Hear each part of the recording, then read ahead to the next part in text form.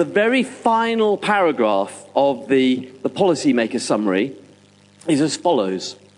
The cumulative scientific evidence is unequivocal. Climate change is a threat to human well-being and planetary health. Any further delay in concerted anticipatory global action on adaptation and mitigation will miss a brief and rapidly closing window of opportunity to secure a livable and sustainable future for all. Open brackets, very high confidence, close brackets, full stop, end of quote. So the very high confidence, after each of their statements in the technical summary, they would put, the level of confidence in their opinion, kind of their scientific opinion. Very high confidence is the very highest level. So it's not good. And according to Greenpeace, the 5 key takeaways of the whole report were, number 1, climate risks are appearing faster and will get more severe sooner. 2, we are not prepared, even for the current impacts, and it is already costing lives.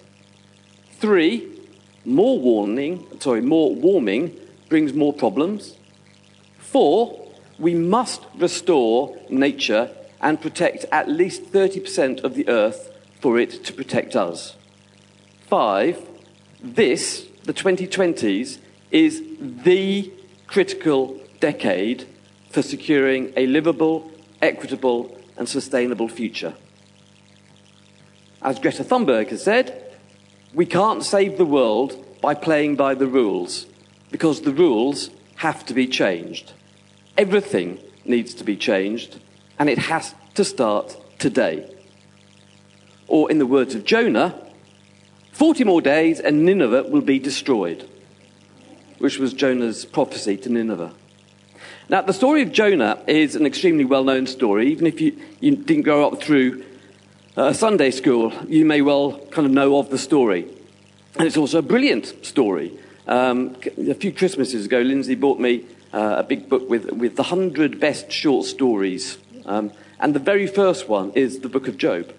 And we don't know when it was written, but it probably related to a period around 750 BC, at a time when actually the Assyrian nation was not going through a good patch. So the story is as follows. First and foremost, Jonah was told by God to go to Nineveh, which was the capital of Assyria, which is one of the big empires off to the east of Israel, to preach against it because their wickedness had come before God. 2, Jonah hears the word of God that he must go east, and he goes west to get as far away as possible. So he gets a ship over the Mediterranean. There's a storm. This is the action for storm. And the crew work out that Jonah's the problem. So they throw him overboard. As you do. And he's then swallowed by a great fish. And inside the fish, Jonah repents, and the fish vomits him onto a beach. God then gives Jonah a second chance to go to Nineveh, and Jonah on this occasion goes, still reluctantly, to Nineveh. And his message to the Ninevites is perfunctory, I think it's fair to say. As I've already said, 40 more days and Nineveh will be destroyed. No explanation, no details, that's it. 40 more days, you're going to be destroyed. And the Ninevites believed God, and they repented. The people first, and then the king. And the king gave this edict. Do not let any man or beast, herd or flock, taste anything. Do not let them eat or drink, but let man and beast be covered with sackcloth. I'd like to see them put sackcloth on a big cow. But anyway, that's neither here nor there. Let everyone call urgently on God. Let them give up their evil ways and their violence. Who knows? God may yet relent and with compassion turn from his fierce anger so that we will not perish. That's good news, isn't it? Not for Jonah. He didn't like this at all. He becomes very angry with God because actually he wanted to see Nineveh destroyed. So he becomes very angry and he says, "Oh, I know that you're a gracious and compassionate God," as though that's a bad thing. Slow to anger and abounding in love, who relents from sending calamity. And so that's a complaint. And you could just imagine God there going, "Is any of that a problem, Jonah?" Anyway, so God then causes a vine to grow up, which gives shade to Jonah. But then overnight, the vine dies. And once again, Jonah got angry about this. Jonah was a very, very angry man. And so Jonah then complains about God. "I'd rather die. Kind of now that you've removed this vine, I'd rather die." And the book concludes with God saying, "You, Jonah, have been concerned about this vine, though you did not tend it or make it grow. It sprang up overnight. But Nineveh has more than 120,000 people who cannot tell their right hand from their left, and many cattle as well. Should I not be concerned about that great city?" And with that question hanging in the air, the book ends. And the structure of Job, it's a beautiful story, and the structure is very neat, and it can be described in two ways. The first one is splitting it into two parts, and part one is Jonah's commission, Jonah's disobedience, consequence, Jonah's reaction, God's reaction. And then part two is exactly the same, other than Jonah's obedience rather than his disobedience. So it's Jonah's commission, Jonah's obedience, consequence, Jonah's reaction, God's reaction. Beautifully set out story. Even more simply than that, it can be split into four. So running from God, running to God, running with God, running against God. And when you hear Jonah preached, kind of these are the normal lessons that you hear. So don't run away from God, which, when you think about it, is a fairly obvious thing. Cross-cultural evangelism. This is the only example in the Old Testament of evangelism to a different culture. The power of preaching is often used for that. And also, obviously, it's used as a representation of the grace and love of God. In the New Testament, Jesus refers to Jonah when people go up to Jesus and say, give us a miracle. And he says, the only miracle you're going to get is the miracle of Jonah. And that's, so the 3 days and nights that Jonah was in the big fish is an analogy for the 3 days and nights when Jesus' arrest, his death, and the resurrection. So, and when we look at the book of Jonah, we often put ourselves in the role of Jonah, obviously, don't we? The sermon is often, don't be like Jonah, or be like Jonah, depending on the bit of Jonah that we're talking about. And that's understandable. The book is, after all, called Jonah. And the story is about Jonah. It's not really about anyone else. It's about Jonah. So it's obvious that, by and large, you put yourself in the position of Jonah. Another standard approach is to treat the story as though others are in the position of the Ninevites. We are Jonah, but others are Ninevites. And we call upon them, whoever them may be, to repent, to follow Jesus. But today, I want to put us in the position of the Ninevites. We are the Ninevites. Because often we preach about the prophets in a non-prophetic manner.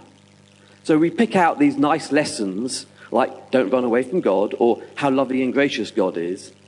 But the message of the prophets is always, either literally or metaphorically, change or die. If you continue to do what you're doing, then the consequence will be, literally or metaphorically, death. If you change, the consequence will be, literally or metaphorically, life. Jonah, as I've already said, put it a little bit more bluntly. 40 more days and Nineveh will be destroyed. The IPCC also puts it bluntly. The cumulative scientific evidence is unequivocal. Climate change is a threat to human well-being and planetary health. Any further delay in concerted anticipatory global action on adaptation and mitigation will miss a brief and rapidly closing window of opportunity to secure a livable and sustainable future for all, open brackets, very high confidence, close brackets. Now, you may respond to that by saying a science-based statement about the future of our environment is not equivalent to a biblical prophecy. But biblical prophecies are precisely about practical and political issues. As we heard from Dave's sermon last week, Amos was effectively stating, your religious stuff is worthless unless it is consistent with your action. The real issues are issues of justice and injustice, the complacency of the rich and the plight of the poor. Well, what we know from the IPCC report is that climate change is the biggest issue of justice and injustice in the world today. It is the biggest issue affecting the global poor over the next few decades.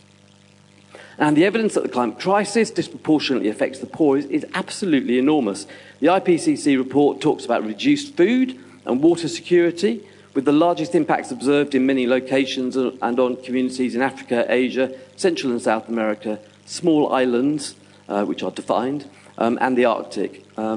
Roughly half of the world, apparently, roughly half of the world's population currently experiences severe water scarcity for at least some part of the year due to climatic or non-climatic drivers. Housing, risk of flooding, disease, access to water, access to food, all of these things will be affected by climate crisis and will be disproportionately felt by the poor. In cities, the observed impacts on health, livelihoods and key infrastructure caused by heat waves and air pollution will be concentrated amongst the economically and socially marginalised urban residents. I could go on. And actually, I genuinely do refer you to the IPCC report, the shortest one. Just skim it. Because there's nothing that I can say which will do justice to what is in that report. And no article in any newspaper that I've read does justice to it. It is flabbergasting.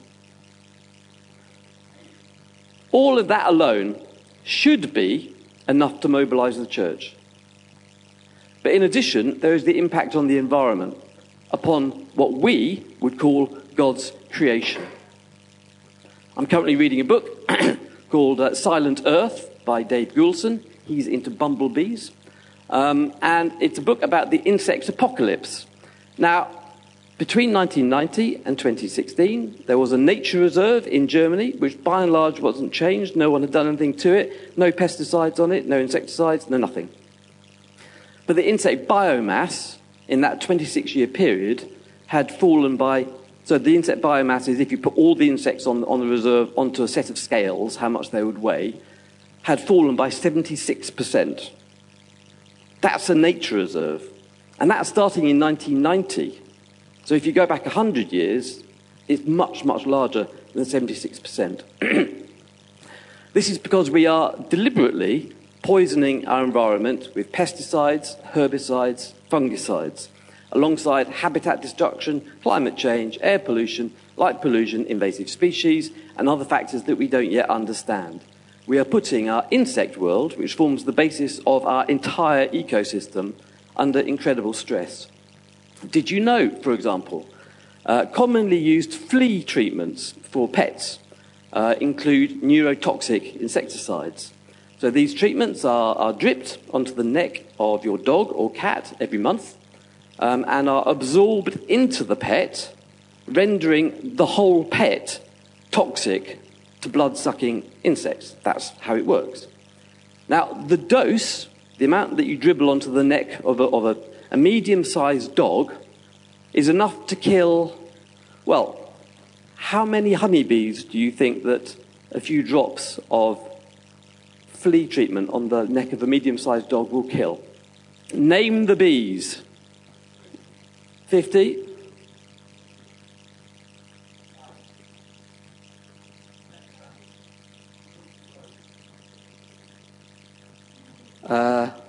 Up? No, 60 million. 60 million honeybees. Now think about that the next time your dog leaps into the local stream. The Environment Agency has discovered that the toxins from flea treatments were contaminating 100% of the 20 streams that they analysed. The contamination is highest in streams downstream of sewage plants. And the theory is that when you wash your dog, the neurotoxin is washed off into the bathwater, which then ends up in our sewage system.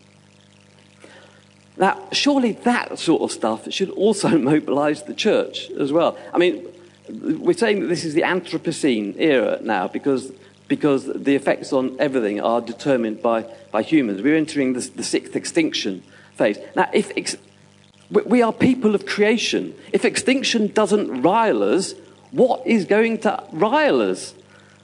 This sort of stuff should mobilise the church. It is God's created world that we are destroying. If that is not a spiritual issue, I have no idea what is.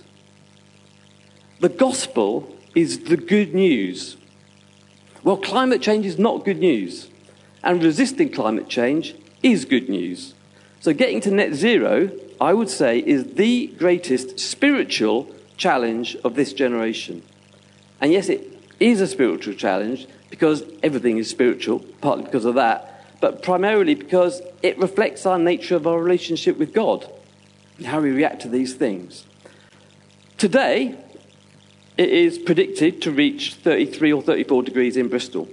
So let's use 33.5 degrees just as an example.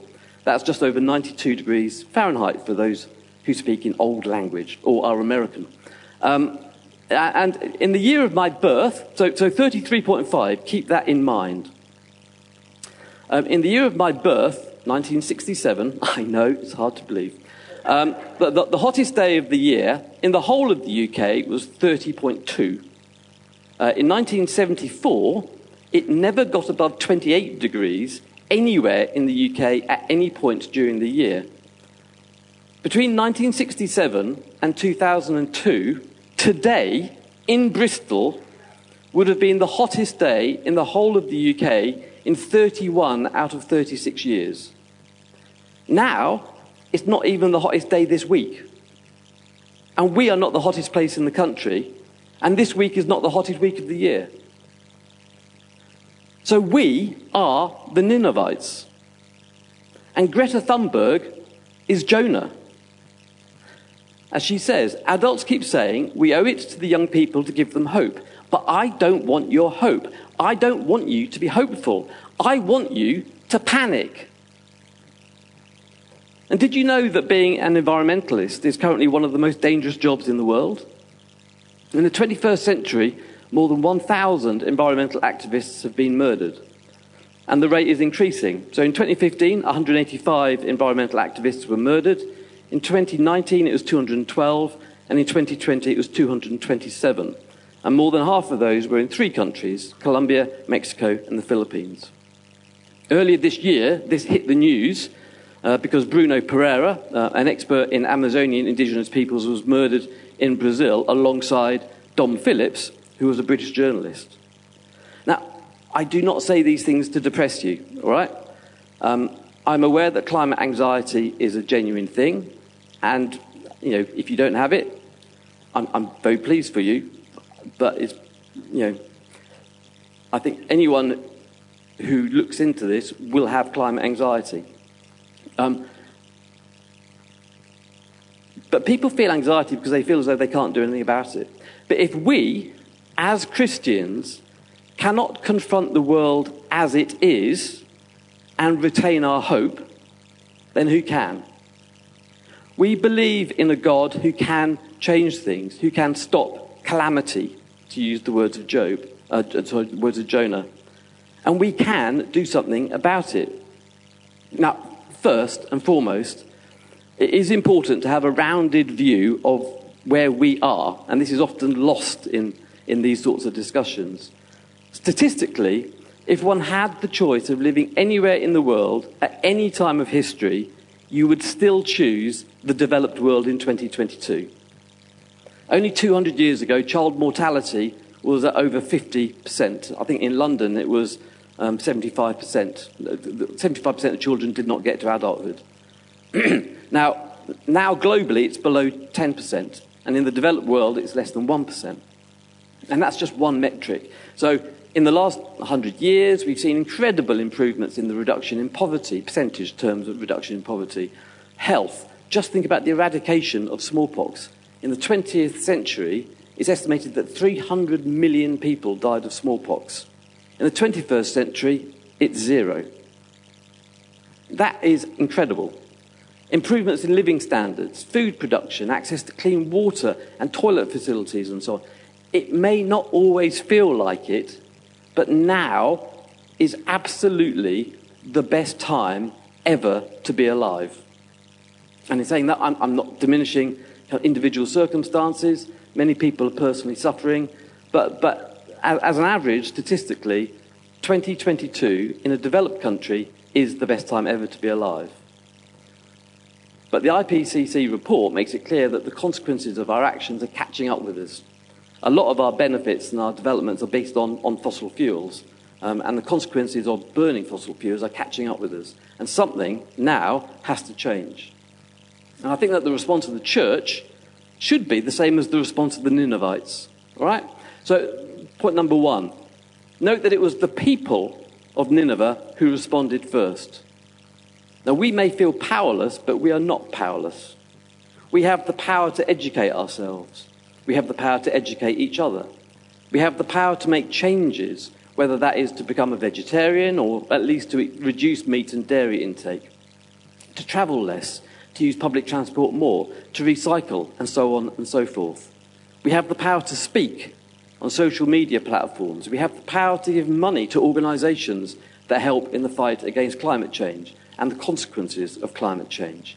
Tear Fund, World Land Trust, La Rocha, and so on and so forth. If you're interested, there's a website called givewell.com that analyses the whole range of charities and assesses which one does most good for the poor per pound that you give it. And the ones at the top of the pile at the moment are ones that distribute malaria medicines, malaria nets, supplements for vitamin A deficiency, childhood vaccines, deworming, and cash, interestingly, just straightforward cash transfers to people in extreme poverty, which does the most good quickest. 2, if you have a specific voice, use it. So I'm an insurance lawyer, and for the last 2 years I've hosted an insurance podcast. Insurance Covered, it's very, very good. And I'm increasingly realising as I talk to people that the fundamental role that insurance has to play in changing behaviours and in providing protection to people for the consequences of climate change, that the protection gap, all those many, many millions of people in the world who do not have insurance and therefore cannot cope with crisis, is one of the biggest problems facing it. So insurance is part of the solution. It's also part of the problem, but it needs to be part of the solution. And it's incumbent upon me as a podcast host, albeit of a small podcast with 1,000 people who listen to it regularly. It's incumbent upon me to use that voice and to encourage change as I speak with guests who are far more important. Maybe you're an employee of a company. Well, raise issues with your board of directors and your managers and whatever. Challenge decisions that are being made, whether it's plastic or emissions or whatever it might be. We all have a voice wherever it is that we are. 3, and of course, as Christians, we can pray. And it's interesting to note that the Ninevites immediately responded with fasting. They had an awareness. They had to get themselves right with God. Now, the problems facing Nineveh are not the problems that we face now, but we too need to seek God and seek his wisdom. I think we also need to discuss our theology. For too long, our definition of salvation has been too narrow, kind of limited to getting into heaven. But the prophets made it clear that salvation is linked to justice. And any theology of salvation that does not include climate change horribly misses the point. Similarly, when we talk about the good news, the gospel of Jesus, it has to include the message that we stand against the bad news of climate change and extinction. A much bigger hope that I have is that perhaps climate change can be the issue over which the church rediscovers its radical voice. In the past, it radically stood against slavery. It radically stood against abuse of employees in the trade union movement. It radically stood against child labour. But now it's become a reactionary voice. It reacts to issues rather than perhaps climate change can be the moment where the church regains its radical, world-transforming voice. Can you imagine the power of 2 billion Christians speaking with one voice on this issue, particularly if we work alongside other religions? 4, after the people of Nineveh responded, the king of Nineveh was provoked to respond. One of the reasons we so often feel powerless is because we know that our decisions need to be made, our decisions, our little decisions, are going to change little bits. But the big decisions need to be made at the political level. And we often feel that there's no point in recycling our plastic cartons or kind of walking for one particular journey rather than driving, doing our little bit. There's no point in that if our governments continue to provide subsidies to fossil fuel companies. And on one level, that's correct. But the interesting thing from Jonah is that the actions of the Ninevites provoked the actions of government. And our actions will eventually provoke our politicians to do something. And they already are to some extent. Do we really think that our leaders would be doing anything at all if it weren't for public pressure? Having said that, and please forgive me for saying something about current politics, but the current Conservative leadership contest is utterly pathetic in its failure to deal with environmental issues. More time has been spent on Liz Truss's earrings or Rishi Sunak's shoes than about climate change. It is embarrassing and it is appalling. And Labour are no better, so that isn't a party political discussion. It is an embarrassing situation that we find ourselves in, which puts the emphasis on the people to force our politicians to do something. 5, this failure on the part of our political and business leaders can be depressing, but the message of the Bible is that one person, one prophet, can change things. For those of us who think we can do nothing, all you have to do is look at Greta Thunberg. She's still only 19, with autism, obsessive-compulsive disorder, and selective mutism. Yet she has spoken truth to world powers and has inspired millions to be activists. As an aside, I also found out during research for this that one of her middle names is Tintin, which makes me love her even more. At the end of Jonah, God says this: Nineveh has more than 120,000 people. Should I not be concerned about that great city? And my final point is this. As Jonah says earlier on, we know that we have a gracious and compassionate God, slow to anger and abounding in love, a God who relents from sending calamity. We know that God has concern for the 8 billion or however many people who live on this planet and for his wider creation.